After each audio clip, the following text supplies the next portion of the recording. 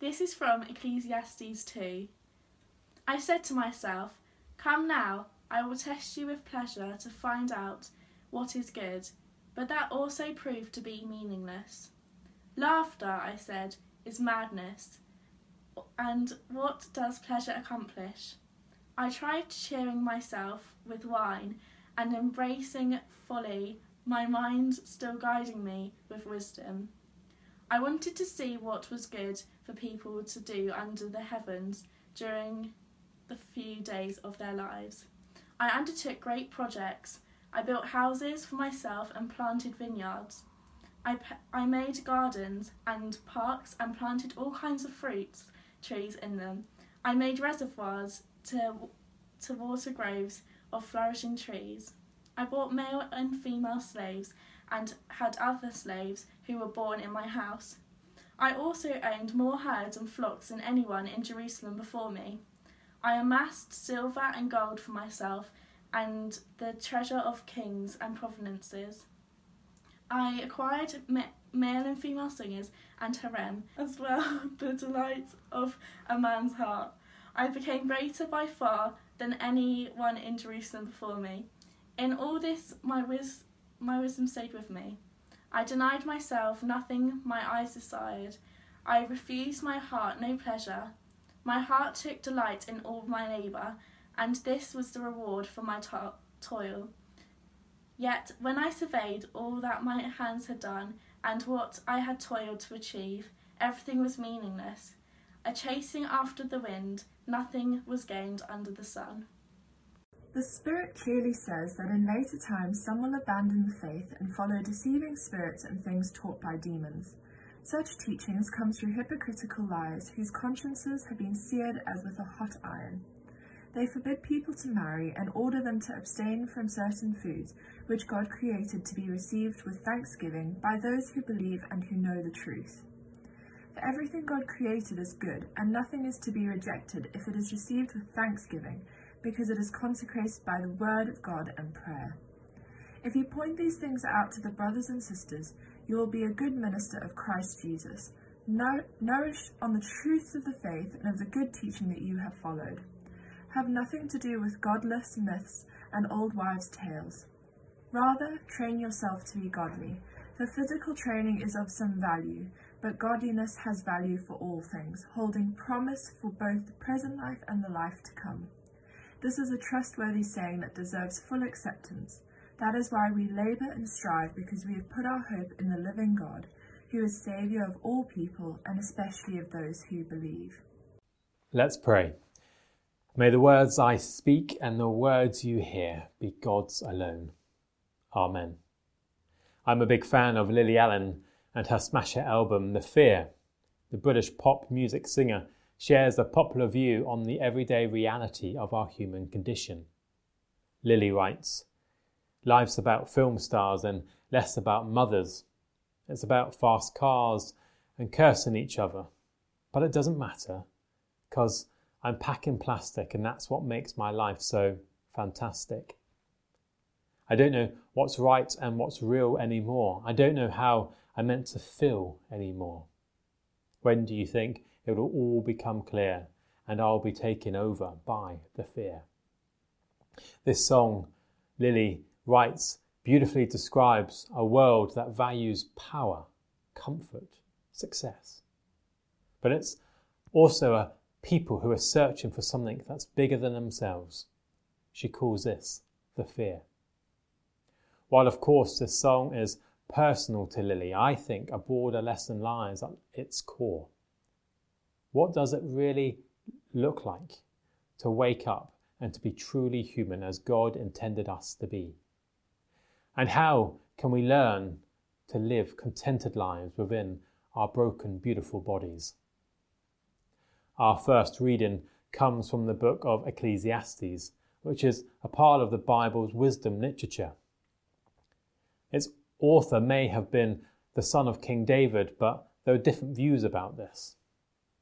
The key point is this: the teacher is a character in the book and is different from the author of the book. Whilst we hear the teacher's voice for most of the book, the author is someone who wants us to hear what the teacher has to say, and then for us ourselves to process it and to decide what we think. So, what does the teacher want to say to us? Life is temporary and it's fleeting, an enigma. Like smoke, life appears solid, but when you try to grab onto it, there's nothing there and it all seems to blow away. The author's goal is to think about all the ways you and I try to build meaning into our lives without God. And then he lets the teacher deconstruct these. The teacher does this by continually reminding us all that death is the great equalizer. The wise, the foolish, the rich and the poor are all gonna die. No one gets to escape this experience. With this in mind, our teacher goes on to list all those activities that we do to try and find meaning and purpose in our lives, such as wealth, careers, looking for social status, or just looking for something from pleasures. In our passage today, the teacher asks us, do we really think that pleasure alone is going to make our lives worthwhile living? So what's the way forward for true enjoyment of life then? The teacher tells us that we have to accept that all of life is totally out of our control. Bad things will happen to good people and good things will happen to bad people. The teacher talks about the simple gifts of God: family, friendship, food, perhaps a long walk.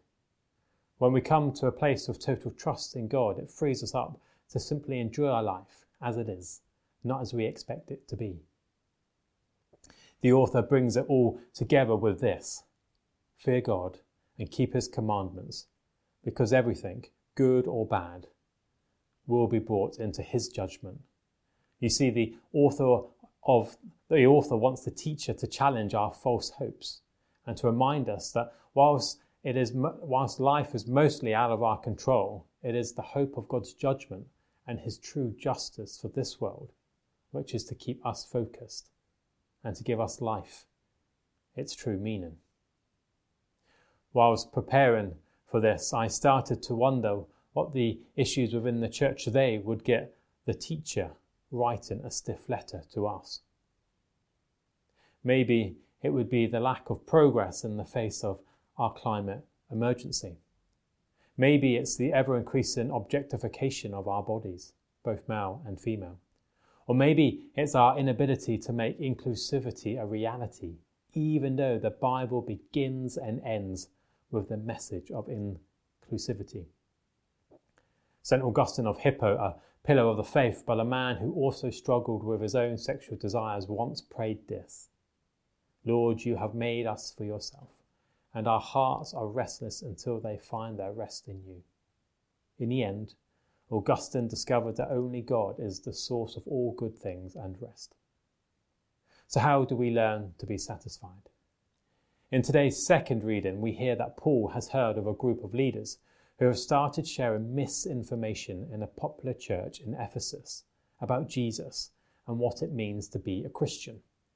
Paul sends his trusted friend Timothy to confront these leaders and to put an end to this fake news and to their bad theology.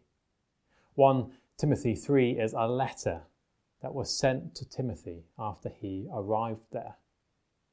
Timothy is to confront these corrupt leaders and their strange teachings. These leaders had developed weird teachings about food and marriage and sex that weren't consistent with the teachings of Jesus. Their teachings had divided the church, and Paul uses this division to show that their teachings are distorted, because any teaching that's faithful to Jesus should result in love and genuine faith. What kind of teaching is Paul prohibiting here?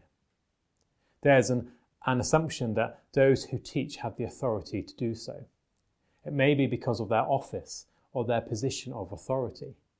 But teaching in the New Testament was an activity, not an office or a position of authority. Teaching was and is a gift. This gift is one where the faith, the trust that Jesus passed on to his disciples go on to pass it on to us. So how can we live our lives that are full, knowing that our time is temporary and fleeting? Well, we start with Jesus. Jesus is not fake news. Jesus is the good news that brings each of us transformation to our broken, beautiful bodies. We must never forget that sinners felt safe with Jesus. The book of Ecclesiastes reminds us that being a Christian is not purchasing an insurance policy to guarantee a pain-free existence or a drug to help us sleep better at night. But it is all about claiming victory within our veins, victory from fear, victory from sin, and ultimately victory from the sting of death itself. This doesn't mean that life won't be hard, but it does mean that Jesus will be in the centre of it all with us. I promise this has been true for me, and it will be true for you too. First, I think we are to deal with those things that weigh us down. We have to remove any obstacle or hurdle that stops us from running the race to God. Sin trips us up, and it stops us from following Jesus Christ. For me, it's wanting acceptance above all from my peers, rather than trusting in God's acceptance. It's wanting to be the best to show off, rather than using our gifts to glorify God. What's yours? Whatever it is, the perfecter of our faith greets us each day, ready to start again. Secondly, we need to be prepared for the long haul, and we will definitely require some patience. If we sprint or run too fast, we become exhausted. And at a time of lockdown, many of us will have run out already of steam for our faith. There is no shame in this, but know that God greets us each and every day. He's ready to start again when we are. As the holy people of God, we are called to be patiently walking the next mile. And if we are to avoid being knocked off course, then we must keep returning to God's word for God's help. Reading or listening to scripture, speaking to friends, or seeking prayer will continually sustain us and help us to become lifelong disciples. Thirdly, we are to keep our eyes fixed on Jesus Christ.